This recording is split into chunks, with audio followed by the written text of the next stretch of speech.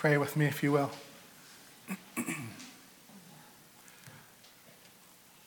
Heavenly Father, thank you for the privilege of being here and of watching online this day, being connected to the body of Christ, and even more so as we'll hear.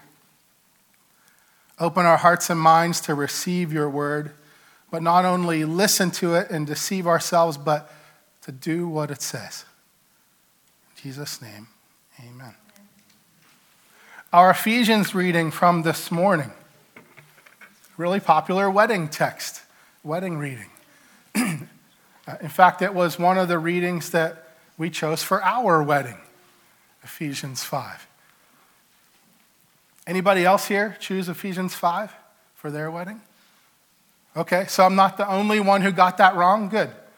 You'll hear more in a minute why.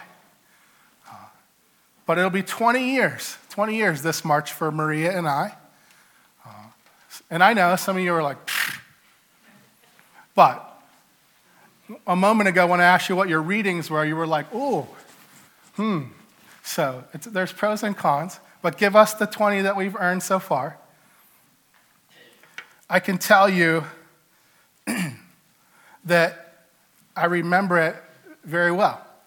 Maria and I both wanted a traditional wedding. We wanted to get married in a church. It was important that we had the same number of groomsmen as bridesmaids, that there was symmetry there.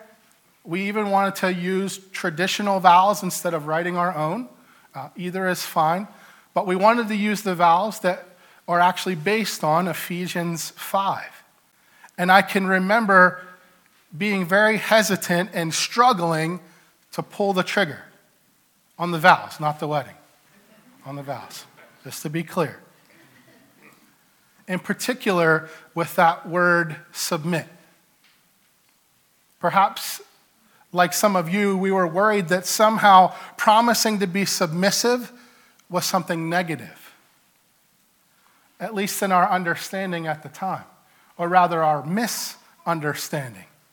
To us, that word submissive seemed to describe more of a master-slave relationship than a husband and wife. And it was only after talking with our pastor at the time that we were able to choose and use those vows in good conscience and with great joy. With great joy. I remember the conversation vividly. Maria and I sat in chairs across from the pastor's desk. She was on my right. And the pastor, knowing that we were struggling with this, but that we wanted to do it, looked at Maria and he asked her, Maria, do you know that if Brian would use every ounce of his strength, everything at his disposal, without a shadow of a doubt, would love you and cherish you, that you would be at the center and he would have your best interests in mind with every decision he made, even if it cost him his own life to do so, would you hesitate even for a second to submit to that love and care, to that provision and that protection? And Maria said, well, of course not. What we feared is the wrong use of that, but not the intended use. And he said, don't you understand? That's exactly what Ephesians 5 is talking about here. It's the very nature of God's beautiful design and the structure for the family, but it's also more than that.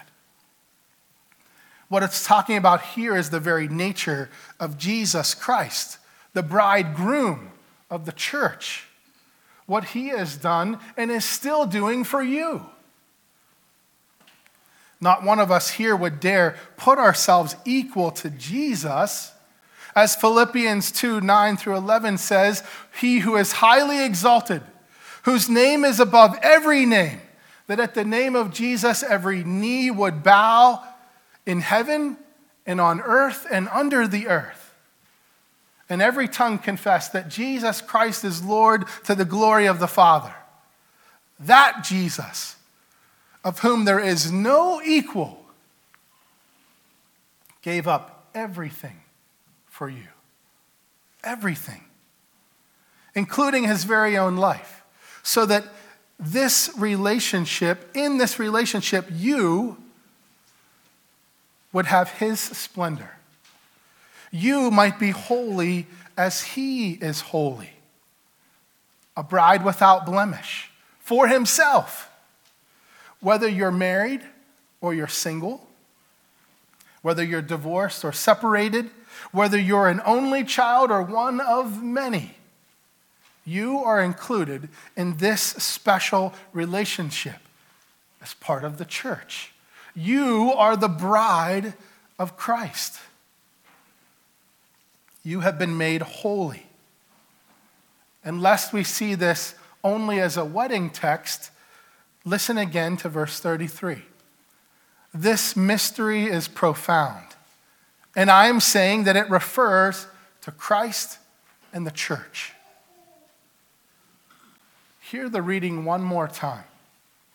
Only this time, try not to hone in on the words husband and wives. Rather, listen for the words Christ and the church. And afterwards, through this lens, like me, you'll probably go, how did I ever miss that? Listen once more. Wives, submit to your own husbands as to the Lord, for the husband is the head of the wife, even as Christ is the head of the church, his body, and is himself its Savior. Now as the church submits to Christ, so also wives should submit in everything to their husbands.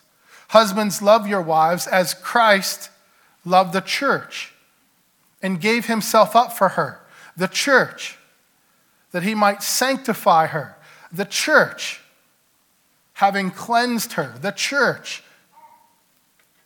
by the washing in water with the word in your baptisms, so that he might present the church to himself in splendor, without spot or wrinkle or any such thing, that she, the church, might be holy and without blemish. In the same way, husbands should love their wives as their own bodies. He who loves his wife loves himself. For no one ever hated his own flesh, but nourishes and cherishes it, just as Christ does the church, because we are members. We are members of his body. Therefore, a man shall leave his father and mother, hold fast to his wife, and the two shall become one flesh. This mystery is profound. I am saying that it refers to Christ and the church. How did I miss that? It's all through there. But I was in love and I was, not tuning in. I'm just looking for the husband parts, trying to take notes, right? But it's all through there. In this beautiful relationship between the Lord Jesus Christ, the bridegroom, and his church, you. And it's to submit to that kind of love. Jesus Christ is not domineering. And although he has complete authority, he chooses. He chooses to humbly serve you out of that great love. For the relationship to work, he even goes so far to lay down his life for you. And then he asks you, the church, to submit to that care and that protection. Because he has our best interests at heart. And he holds this model before us this day. That at every level, in the church, in our homes, in our families, in our relationships with one another, that we each would live in love sacrificially as he does. It's all about Christ. That's why when we started out this journey, that a functioning church member in week 1 had to start first with God. That's why as a church member, as a healthy church member, you have to be unifying and not divisive. That being the bride of Christ isn't about entitlement. It's not about our own preferences and desires. And that if leaders and pastors are to be Christ to those under their care, then they need our prayers. They need them.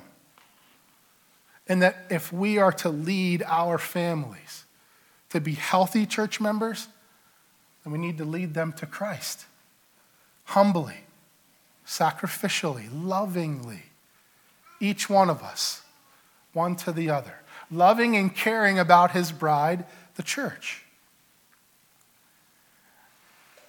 As we do, as we seek to live and love in these ways, leading our families, our biological families, but also our church family, we must also acknowledge the brokenness of sin, that it doesn't always look like the model that's before us. But that doesn't mean that we discard it and that we don't continue to try striving for God's design. But it's going to look different at different levels.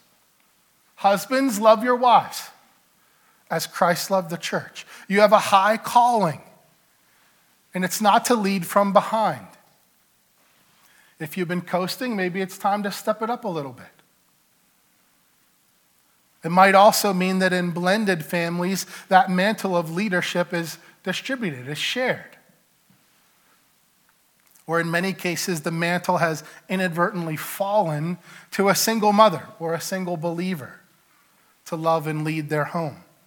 You are being Christ to those in your care at that level.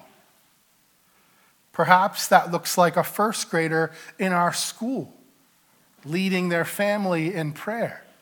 They too are living united with Christ in that relationship. If you're single, we're your family too. There's an entire family of faith here that you're called to love and serve sacrificially. And if you have no children, or if your children are grown and out, that's no problem. We have a whole school full of kids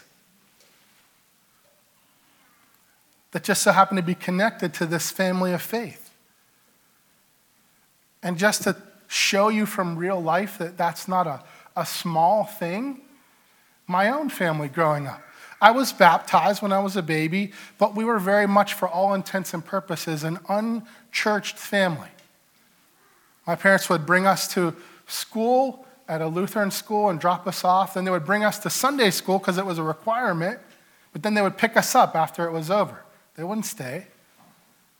And it was through loving church families reaching out through the school that would bring my family into the church. And God would ultimately use that to the extreme of bringing another pastor into his church to care for the bride. God works through all these different levels as we lead our families. There's so many opportunities to serve the church. But we don't serve out of obligation. As members of this church, of the bride who has been cleansed by the washing in water with the word in your baptisms, you've been baptized into Christ, and no matter your age, Christ has made you holy in that regard, so that you might be presented as the bride, the church, to himself, the bridegroom, in splendor, without spot or wrinkle or any such thing, so that as you, the bride, the church, you might fall even more deeply in love with the greatest bridegroom ever, Jesus Christ, and lead others to submit in love to his protection and care. The bridegroom who loves you with unwavering and unconditional love. To him be the glory now and forever. Amen.